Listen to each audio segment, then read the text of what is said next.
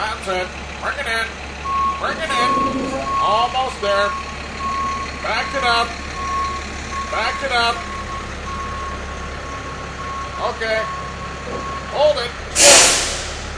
All right, people. Let's get them hooked up. All right, you're ready to go.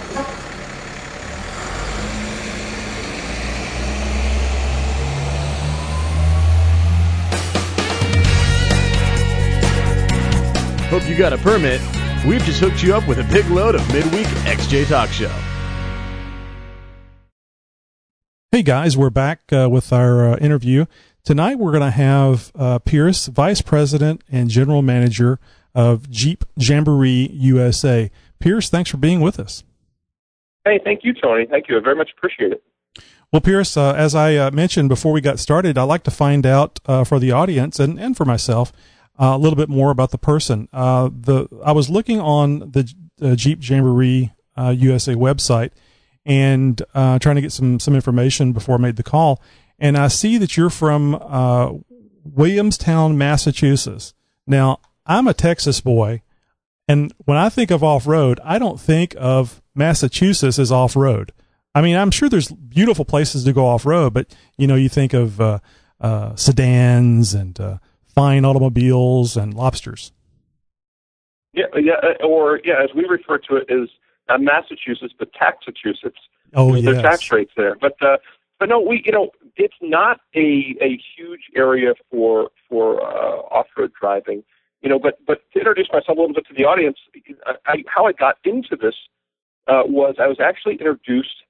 My dad was a CPA, he still is in Williamstown, and one of his clients was a woman by the name of Sue Mead. And Sue Mead is in the Off-Road Hall of Fame, and she's an automotive journalist. And I was between high school. I was not the best student. I was always wanting to be outside, not be locked into a classroom. And I was between, I'd gotten an early decision to a college in New York, and I decided to take a year off. And of course, my dad said, "You're not hanging around the house." He said, "I've hooked you up with Sue Mead. You're going to lug her camera gear around to different events she's going to." So I said, "All right, sounds good." So I started traveling with Sue, and believe it or not, the first event we went to was not even a car game. She had gotten a job to cover the Extreme Games down in Providence, Rhode Island. And I did that, and then about a month later, I ended up at Camp Jeep in Camp Hale, Colorado in 1996. It was the second year they did Camp Jeep. And oh my gosh, we're in the middle of the Colorado wilderness. I remember landing at night into Denver. I'd never been east of the Mississippi. And driving through the night, I remember we were in a little four-banger, Wrangler going through the mountains, hitting the passes at fifth gear, by the time you're at the top, you're in third gear struggling. I'm thinking, this is just odd, this whole altitude thing.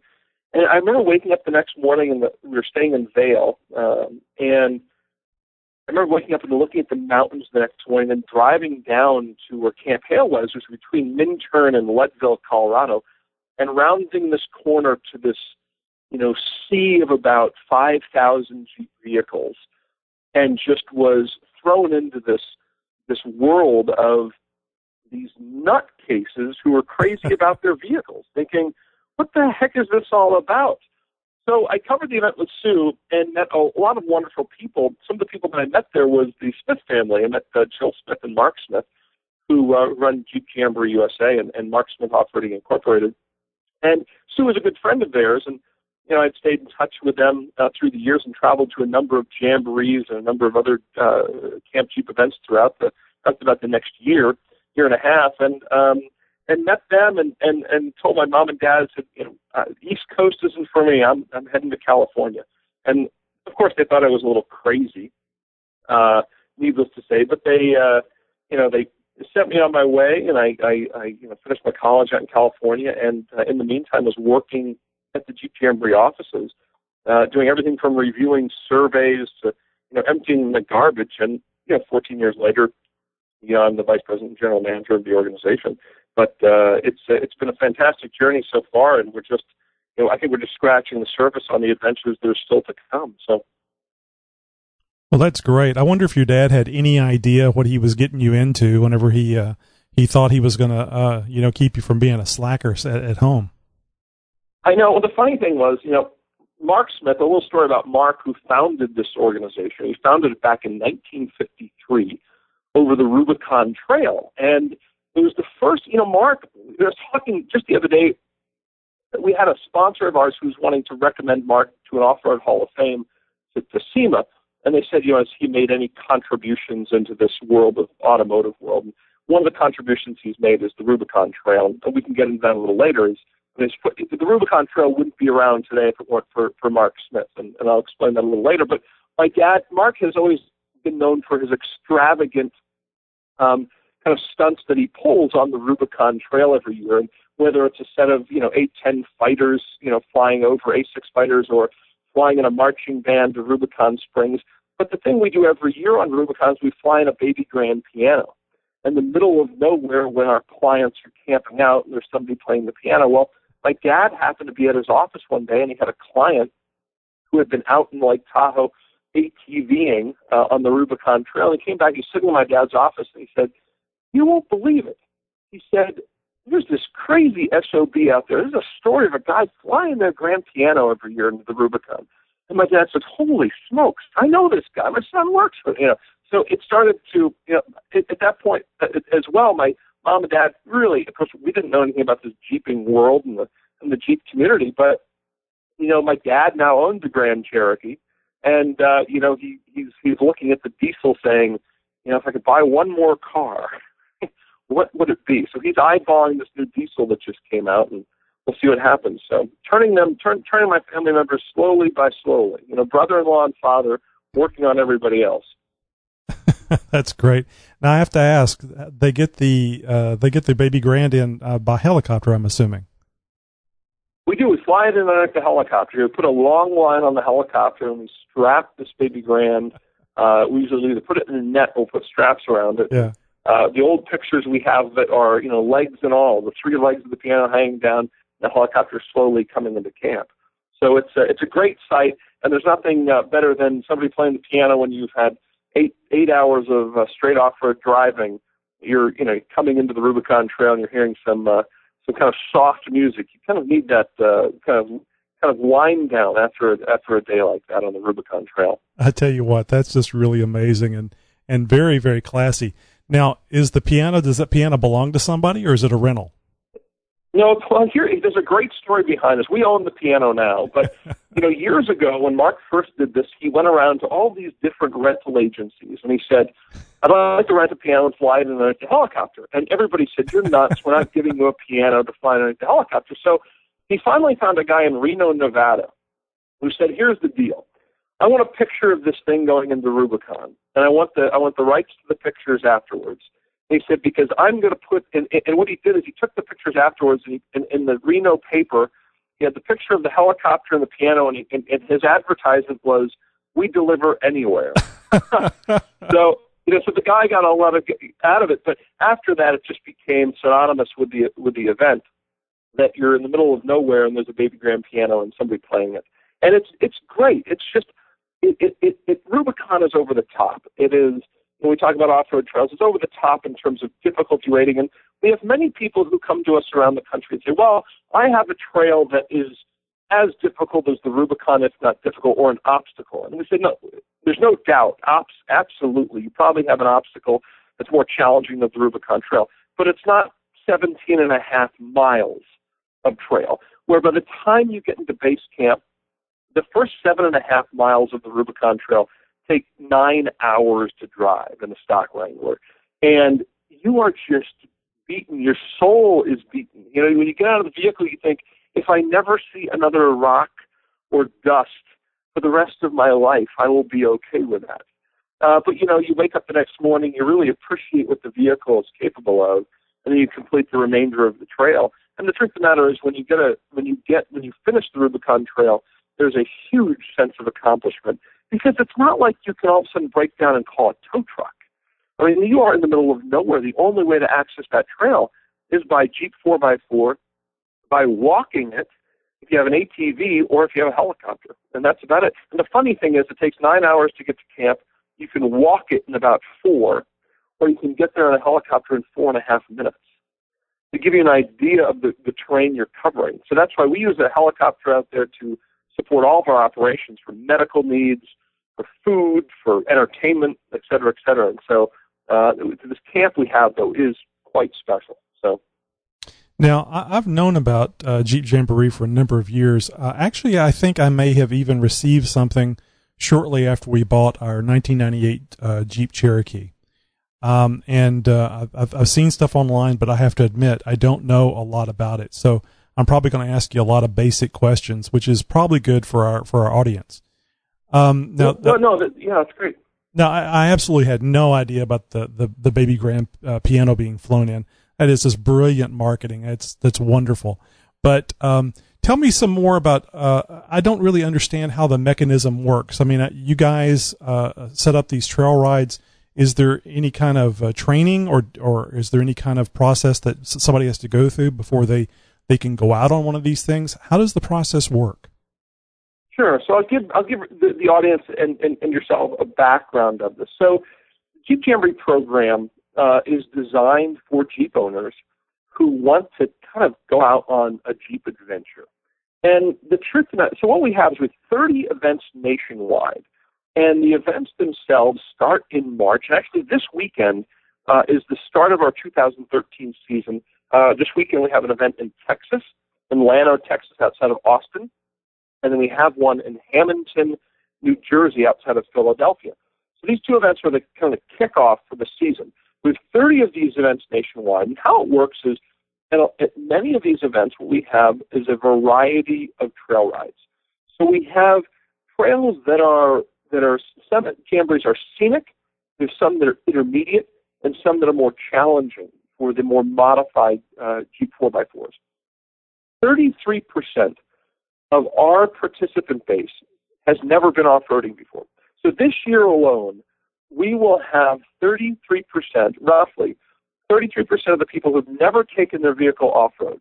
And that is just fantastic. We love it because there's nothing better than seeing a new Jeep owner or somebody who's may purchased a used Jeep but has never owned a Jeep before. And they come to the jamborees, and they come to these jamborees because there's a number of components that make this really attractive for the first timer. One is that all of the trail rides that we do across the country are guided, which means we have trail guides in the front of the trail, we have them in the middle of the trail, and we usually have them in the end of the trail. So everybody's kept in a group. And the group size varies based on how popular the one trail is or whatnot. But if you have a jamboree of 100 vehicles, we might have 7 different trail options at a specific event that are offered of all different varieties of difficulty ratings. So that when you get on site, so you register with us ahead of time, either online or over the phone. And our website, for those viewers who want to check it out, is jeepjamboreeusa.com. You can search us online. You'll find our Facebook account or our website. But you can look at all the trips online that are all over the country, and they start in March and they end in November. So we have a wide variety of time frame to join us on these events.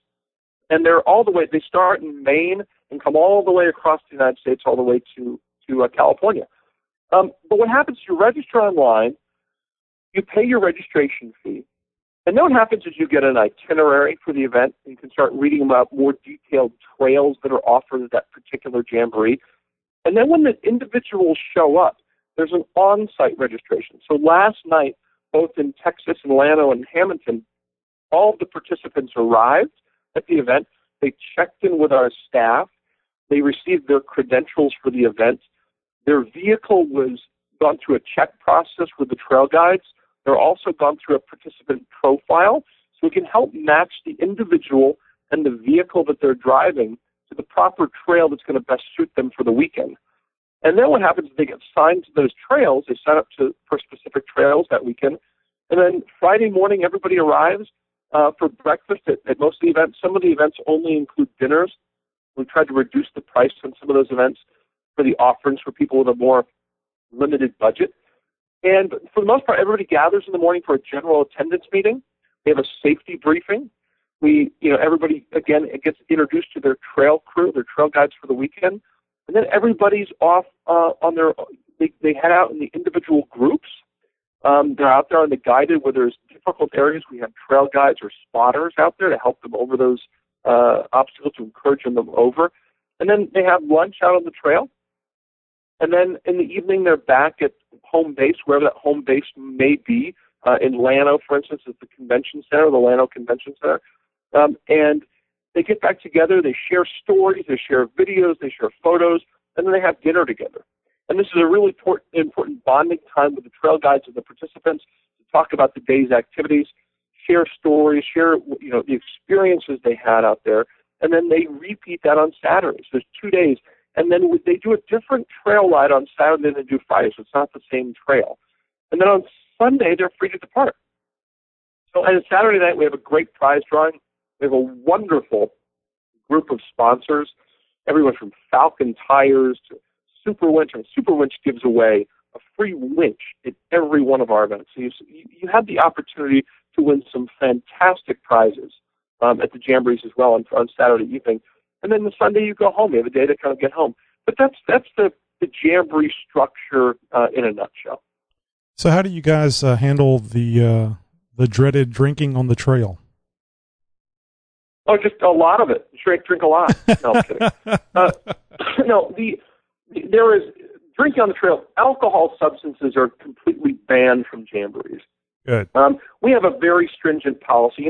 One of my personal kind of beefs with this industry as a whole is that people don't respect it as the sport that it is. And the problem that we end up having in this industry is you have a few bad apples creating a bad name for the entire user group, which just isn't true. And, we believe drinking and driving don't mix. We don't allow it. And our strict policy is if you're caught on the trail with any alcoholic substances in your cooler, in your vehicle, in possession, you're banned from Jeep Jamborees for life, period. We don't take it. It's too much of a risk for us as a business to have somebody out there drinking. So in the waiver that people sign, it says they will have no alcoholic beverages in their vehicle at all times. So firearms in their vehicles, so sirens, or fireworks, et cetera, et cetera, et cetera. The Jamborees are about really life-changing adventures. They're about taking an individual out into America's backcountry and having an experience that is unlike anything they'd had an experience on their own. And what typically happens is people get back and the stories they write us are just that they never thought that not only could their vehicle do it, but were they capable of doing it. So it's a really enriching experience for somebody. And that's what we try to uphold. So our standards are very high when it comes to what's allowed, what's not allowed. And one of the biggest things that we tout out on the trails is the Tread Lightly principles. And we're one of the founding members of the Tread Lightly organization. It's something not only do we practice, but we try to educate all of our participants on, because the more users that are out on public or private land doing it properly are creating the positive impact of this industry. And that's what we want to leave behind. Yep. We don't want to ruin it for future generations. Yeah, I think you see the direction I'm going here with the question about alcohol, because I think we've all experienced, maybe not you, but I think all of us that have gone off-road have experienced the bad apples, the ones that are out there drinking and acting the ass, and basically, like you say, ruining it for everybody else, trashing the place or tearing things up, damaging the trees, etc. So I was concerned about how you guys handle that, and it sounds like you handle it very strictly and send out a very clear signal. It really makes the trail really bad whenever you're having to put up with people. It's like people using cell phones in movie theaters. Bad manners is never appreciated. So never appreciated. Yeah. So, and the truth of the matter is, every group, I think the problem that we run into as a user group is we are a highly targeted audience. And the problem is we are our own worst enemy. When we have seen it time and time again where somebody goes out and they roll their Jeep vehicle off the designated route or roll it, period, and they post it online and they brag about it. Right. And you're going, really? Because all the environmental groups need is pictures like that to say, this is why they shouldn't be allowed out there.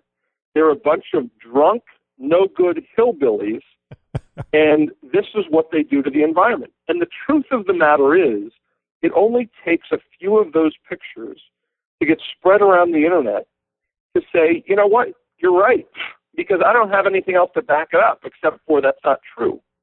And at the end of the day, it's tough to say my word is against yours when they're showing somebody at the Forest Service or the BLM, and they're saying, here's a picture of it. I'll prove it to you. And so we are our own worst enemies in that. And the truth of the matter is we need to clean up that act. I don't care if it's on public or private land or somebody goes, well, it's on my land. Well, the individual viewing that doesn't know it's on private land. Yeah, there's so many people out there that don't know, don't understand, because, and they don't care to know. They just want to complain or use it as cannon fodder. Yeah, pretty much.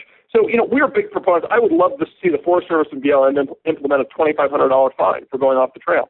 The problem is I've talked with Forest Service about this in BLM, and there's just not enough enforcement to be able to enforce it. We said, look, and I'll make a great example of this. It's as if the problem that I see with Forest Service and BLM is that the policies don't make any sense because they say, well, we're going to shut the trails down because people go off the designated route. That would be like saying, well, we're going to shut the highways down because people are speeding.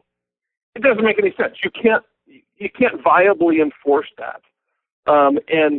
Furthermore, if that's the excuse, every time somebody breaks the law for driving over the speed limit or the little infractions that all of us do on a daily basis, you'd shut so much of this world down. Of course. And so the truth of the matter is there has to be a solution to it, and the solution isn't trail closures. The solution is enforcement, education, and those are the things that I think change the outcome for a lot of this.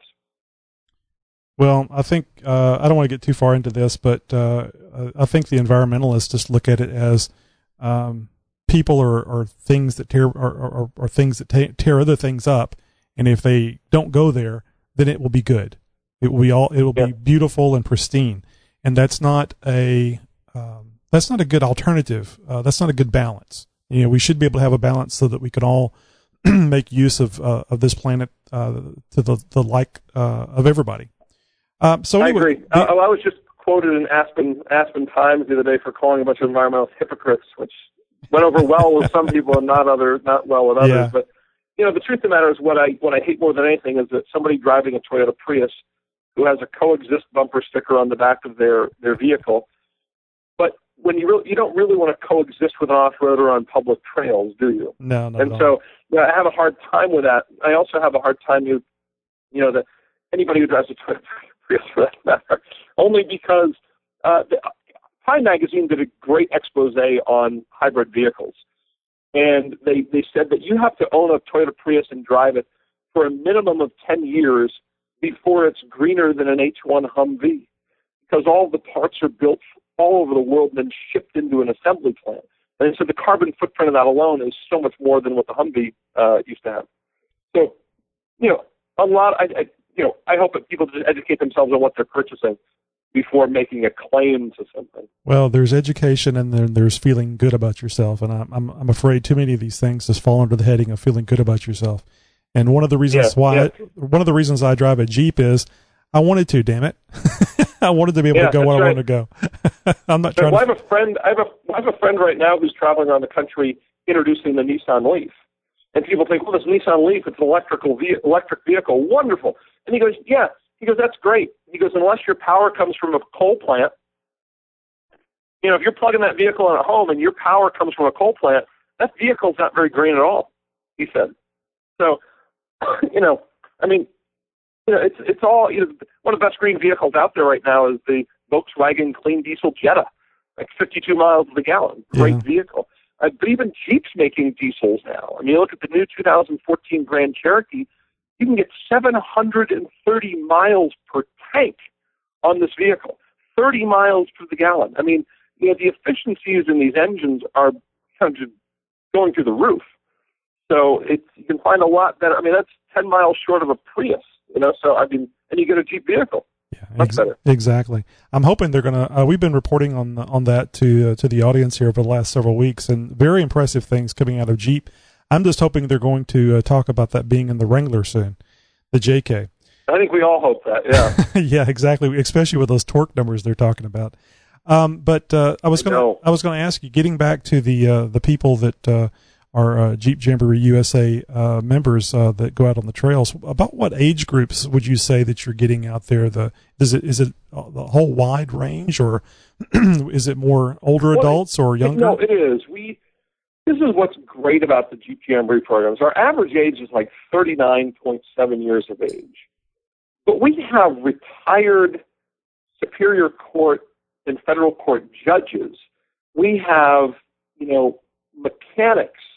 We have this wide of doctors and accountants and, chairlift operators. And, we have the broadest audience of people. And what I love about it is that there's no stereotypes when you come to a jamboree. People are there to bond over the Jeep vehicle and the performance of that vehicle. And there's a certain type of individual that goes out to these events, and it doesn't matter who you are in a walk of life, all of that is completely erased. And you bond with people because of the vehicle you have or what you just accomplished. And it doesn't matter if you're 18 years of age and you've just come on your first jamboree, or whether or not you're 70 or 80 years of age and you're driving because you're retired and this is your everyday driver and this is what you love to do. We have such a broad audience out there, and it's just phenomenal to see the diversity at jamborees. That brought up another question. Do you have an age limit? Is there a minimum age? No, actually, we have, as long as you can be strapped into the vehicle safely. We actually have, a couple who brought up their young child that was probably 2 years of age and had him in the car seat with them, and they just had a ball. And the baby in the back was just having a ball, smiling along the trail. So as long as they can be strapped in safely, that is our only concern. And as long as that can be met, that standard can be met, then they're welcome to come to the Jamboree. And as far as the driver of the Jeep, is there a minimum age for that? Well, you have to have a valid driver's license. Now, if you're in the vehicle and you're 16 or 17 years of age and you have a valid driver's license, you need to be in the vehicle with an adult of 18 years of age or older who is your guardian. So if a father is bringing his son, the son can drive as long as he has a valid driver's license. The father or mother or the legal guardian just needs to be in the vehicle with that individual. Excellent. Okay, good. Well, this sounds like a real family situation. So that sounds like it has a wide appeal. Some of the events we have 70 children. That's going to be noisy. Yeah. Noisy, is that what you said? Yeah, noisy. Yeah. Yeah, I know mine are, so I can imagine. 70 would be fun. So on these campouts, now, do you actually bring a tent, or is there accommodations, or does it just depend on the trail that you're going on? Well, it depends a little bit on the Jamboree. Now, one of the things that we do not cover as a part of the registration fee is lodging, because people have very different, standards and needs and so on and so forth. So in the trip itineraries or the event schedules for all these, we list all the accommodations in the area, everything from an RV campsite to where you can tent camp to a bed and breakfast to a motel or hotel to a five-star inn if there is one available. So we list everything, and people stay where they'd like. Now, at many of these locations, we have a headquartered hotel. For instance, at the Laurel Highlands Jeep Jamboree, we have the Nemacolin Resort, this beautiful resort, and a lot of people stay there only because everything is on site. Now, I can tell you in Texas, people are camping out. We have an RV kind of grounds that are completely full with people who have brought in their RVs. We have people camping. We have people staying at the local motels and inns and B&Bs. So people stay, scatter wherever, and they come in for the daily activities. Now, two events in particular that you need to be mindful of is actually three, is Palo Duro, where you can camp in the canyon, Arch Canyon, where you camp one night out on the trails, and Rubicon is mandatory 2 nights camping. So those events, you will need to bring your tent, your cot, your sleeping bag, and all your camping gear with you. So I probably know the answer to this question, but I'm going to ask, what is the majority of the Jeeps that are out there? What model? The majority is right now the JK model. And it's made a transition over the past few years as the JK model has been out. It used to be the TJ was the number one vehicle. But in terms of Wrangler itself, Wrangler makes up for probably 93 to 95% of the vehicles at Jamborees, and that varies between two-door and four-door models. We're seeing the four-door models becoming very popular with families. You have a husband and wife, and you have a few kids, and they want the Jeep vehicle in the family. The husband or the wife maybe had one before in a past relationship, and when they got married, they had to get rid of it. Well, now the four-door model gives them a perfect excuse to own a Jeep and to go out to Jamboree. So it's great to see that. But we still have a few of the Grand Cherokee models, older model Grand Cherokees. We have a fair amount of Cherokees that still come, the old model Cherokee. Occasionally we'll have a Grand Wagoneer, and we'll have a small mountage of the Liberties that came out. They're slightly modified at events. But there's no doubt the majority of the vehicles that attend are Wranglers. Yep, that's what I was expecting. And of course, our forum and this show being based on the Cherokees, we're always interested in hearing about those. Now, I'm going to put you on the spot. Which model that you've seen at these Jamborees have the hardest time with the trails? Well, the Compass and Patriot, we've had a few of them out at Jamborees where the trails are not technically challenging. But the problem is they run into with the transmission that's in those, if you hit a steep grade, they just won't, there's not really a gearbox, and they won't grab a gear and just be able to go up it. So they have a hard time, particularly at altitude. Any vehicle with a low ground clearance or departure or angles that are an issue tend to have a difficult time. There's no doubt the Wranglers, because of the ground clearance, because of the approach and departure angle, tend to fend easier. Sure. Now, would you say that, we could talk about Cherokee too, because we know Jeep's coming out with a new Cherokee. Okay. It's not really. It's not really a Cherokee. Well, it's interesting. I'll give you my opinion on that in a minute. Okay. But anyway, what I was going to say next is, so it sounds like you have a fair mix of stock Jeeps out there. We do, and what we're noticing, we had a big conference on this just recently with all of our coordinators. We're flown into one destination. We kind of brainstormed some of the changes that we've seen over the last few years at the Jamboree program. And what's interesting is we do see a fair amount of stock vehicles that attend. But what we're noticing more than anything else is that individuals are buying the vehicle stock. They're modifying them with bigger tires, a lift kit, bumpers, and a winch, even before they take them off-road. And so we're having this mix of individuals who are coming to the event with a vehicle that is capable of doing just about anything, but the driver is a little limited in their ability and experience. So we're having just a challenge of ensuring that we're matching the vehicle and the driver ability to an appropriate trail. But there's no doubt we do have a fair amount of stock vehicles that come to these. The new Rubicons and the X models and Sahara models, they do show up at events, and they have a really good time.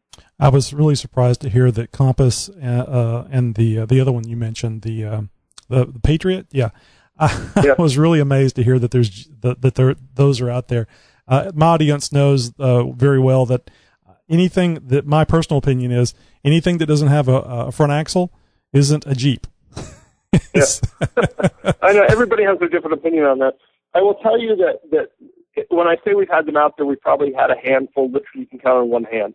Out of 3,000, 4,000, 3,300 vehicles a year, I think is what we put through, we've had about 5 a year. And they go to Jamborees like Ouray, where it's much more scenic routes than anything. It's not the more challenging routes that are out there. The Jamboree program is unfortunately not really conducive to that type of audience.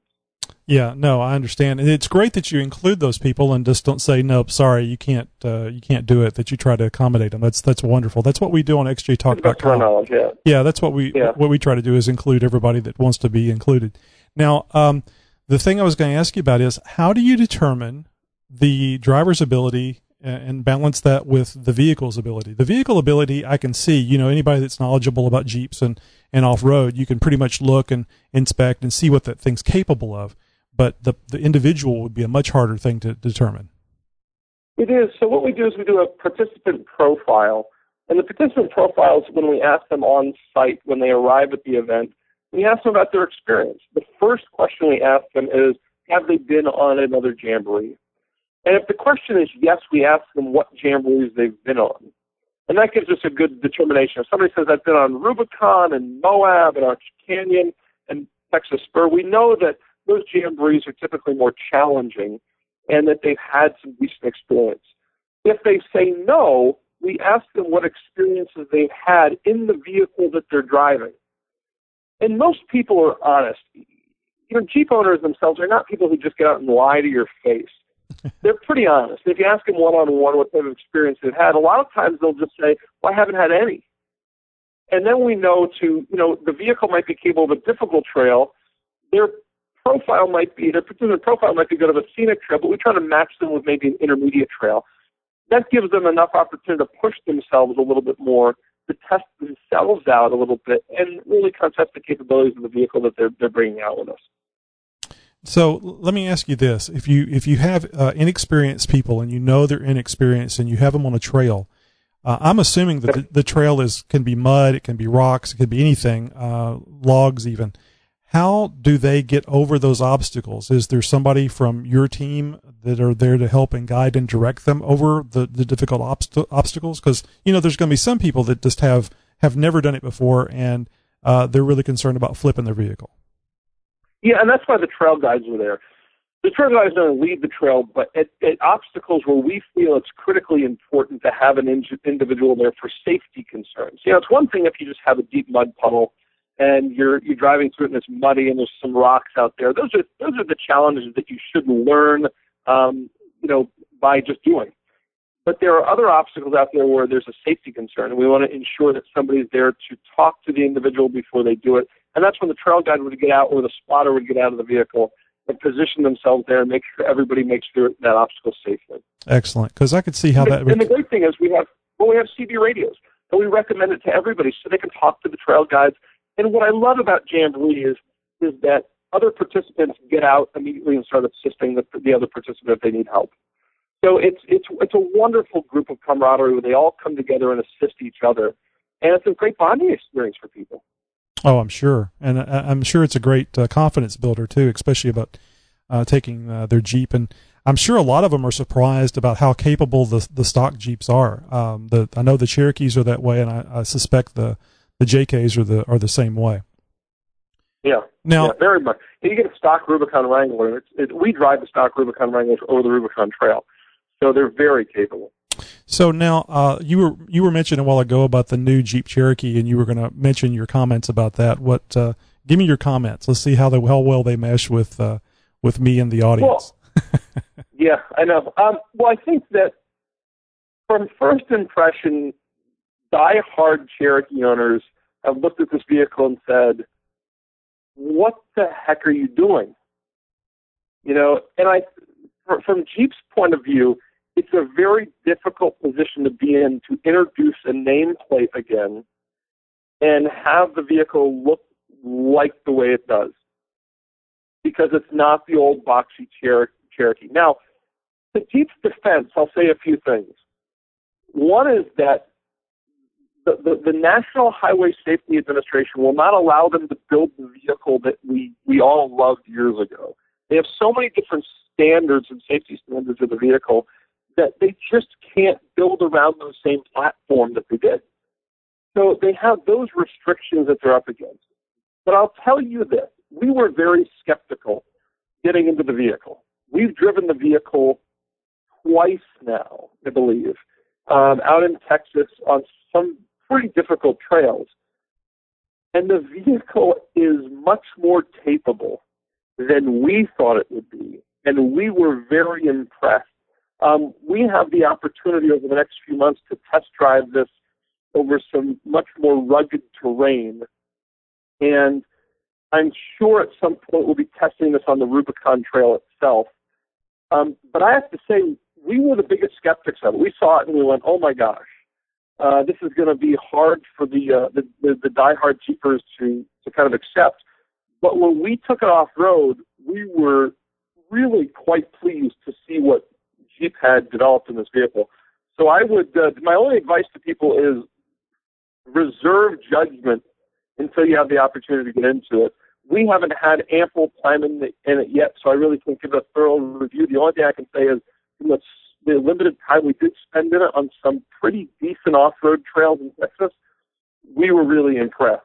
And not just myself, but the entire crew was talking about it, saying, we thought the vehicle was capable, but we were pretty shocked at what we saw.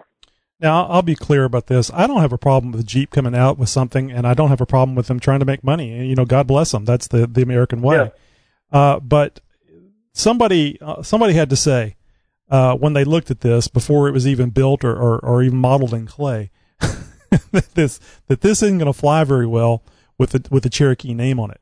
Because now if it's Grand Cherokee, sure, because they've been making those things look like yuppie vehicles for years and years. But the Cherokee itself is more like the TJ and the YJ before it. It's a boxy utility vehicle, and even the JK is still boxy. So, you know, I think it's great. Just don't call it a Cherokee, because as a longtime Cherokee owner and multiple Cherokee owner, it offends me. But, you know, God bless you.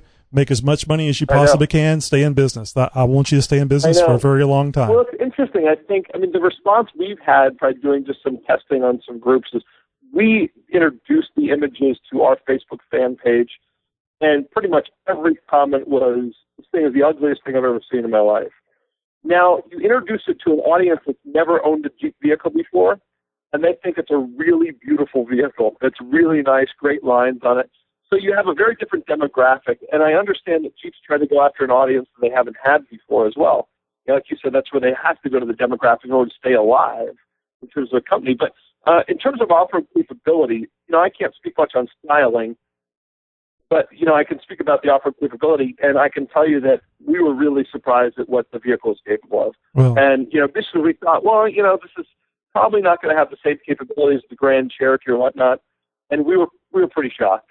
So that's great to know, and it's also neat to know that you've actually ridden in one, because all we've done is we've just researched it and reported on it. We haven't seen one outside of the internet, so it's great that that you have that information that you can share with us. That's good to know. And like I said, I'm sure it's going to be a capable vehicle. Yeah, and hopefully in the next few months, after it's released at the New York Auto Show, I know we're going to have more seat time in the vehicle as we're looking to do a launch for the vehicle, and maybe we can share with you some more details of the off-road capability. Oh, that'd be great, because we still like to know about it. It's the Jeep Cherokee that you love to hate at this point. So it's an uphill it's an uphill road, but maybe they'll make it. And I'll just say this real quick to be in all fairness. If you saw a Jeep Cherokee, the one that they made from 84 to 2001, the first time you saw that, more than likely you said, "Oh my God, what an ugly piece of," you know. Yeah.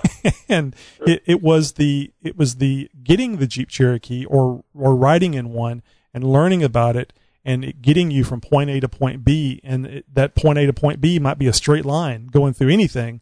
That's the thing that makes you love it. So this new Jeep Cherokee, if it's capable and it gets you from point A to point B over any obstacle, then it's going to have its own audience loving it too. But as a longtime Cherokee owner, obviously it's going to be offensive because it looks nothing like the baby you love, you know. So true. When I had my first experience in a Jeep Cherokee, it was my first aha Jeep experience. I was in the Pocono Mountains of Pennsylvania, driving with Sue Mead, who again got me my start in this industry, and I was driving her on this trail, and we were in a riverbed, and we had to get out of this riverbed at an angle and kind of go through two trees. And oh my gosh, if we didn't go up this thing and end up was missing the trees by an inch on each side and coming out the top. And I remember that experience that I think every Jeep owner has when they go off-road. They have that amazing experience where they sit back and they go, I can't believe what I just did. And it was a white Cherokee Classic. I remember it, you know, with gray wheels on it. And I remember vividly that was my first big moment with a Jeep vehicle. I went, this is not just an ordinary sport utility vehicle. Yeah, no, it's an amazing thing. And like I said earlier, stock, they are just amazing. We have several members that have taken it off-road. We went recently on an off-road event, and this guy had basically a stock vehicle, and he was following along 6.5-inch lifted, 33-inch tired vehicles. And, those, when there was a bypass available, he usually took it because you don't want to go through anything that's real deep because of the ground clearance issues. But other than that, he was going everywhere the big boys went, so to speak. So it's an amazing vehicle. Yeah, it really is. Now, we also call that the surgical removing of the cushion from your butt after you go through something like that, because it's grabbing that cushion so tight. I think we've all been in that surgery room before. It's a lot of fun. Well, great. I guess the thing that I'm taking away from this interview more than anything else was whenever I first knew about the Jeep Jamboree thing, I thought it was at one location. And I don't know if that's the way it used to be a long time ago, or I was just wrong in my assumption. But I like hearing that it's all over, that you have these jamborees at various places, especially in Austin, because Austin's close to me. And that doesn't require as much of time off and effort to get to it. So that's really good to know. So how many of those do you have around the country, and do you spread them out so that you can include more people across the country? Well, we do. We have 30 nationwide. And they, like I said earlier, they start from March and go through November. So if you look at the calendar of events on our website, you can go to JeepJamboreeUSA.com and click on Jeep Trips, and it pulls up an entire map of the Jeep events we have nationwide. And right below it, if you click on View by List, it lists them from chronological order from the beginning of the year to the end. But the events themselves are just spectacular. I have to say, I don't mean to be biased on this, but we do a very good job connecting with the participants, ensuring that they have a safe, fun time with their families. And, we have 66% of our clientele is repeat to the sport. So they come back again. 99% of the people say they'd not only come back to the same jamboree, they'd recommend it to a friend. So we really have a great rapport with this audience, and it's so much fun watching out there. And some of these trips, though, do sell out quickly. And I have to mention Texas Spur and Pine Barrens are both sold out.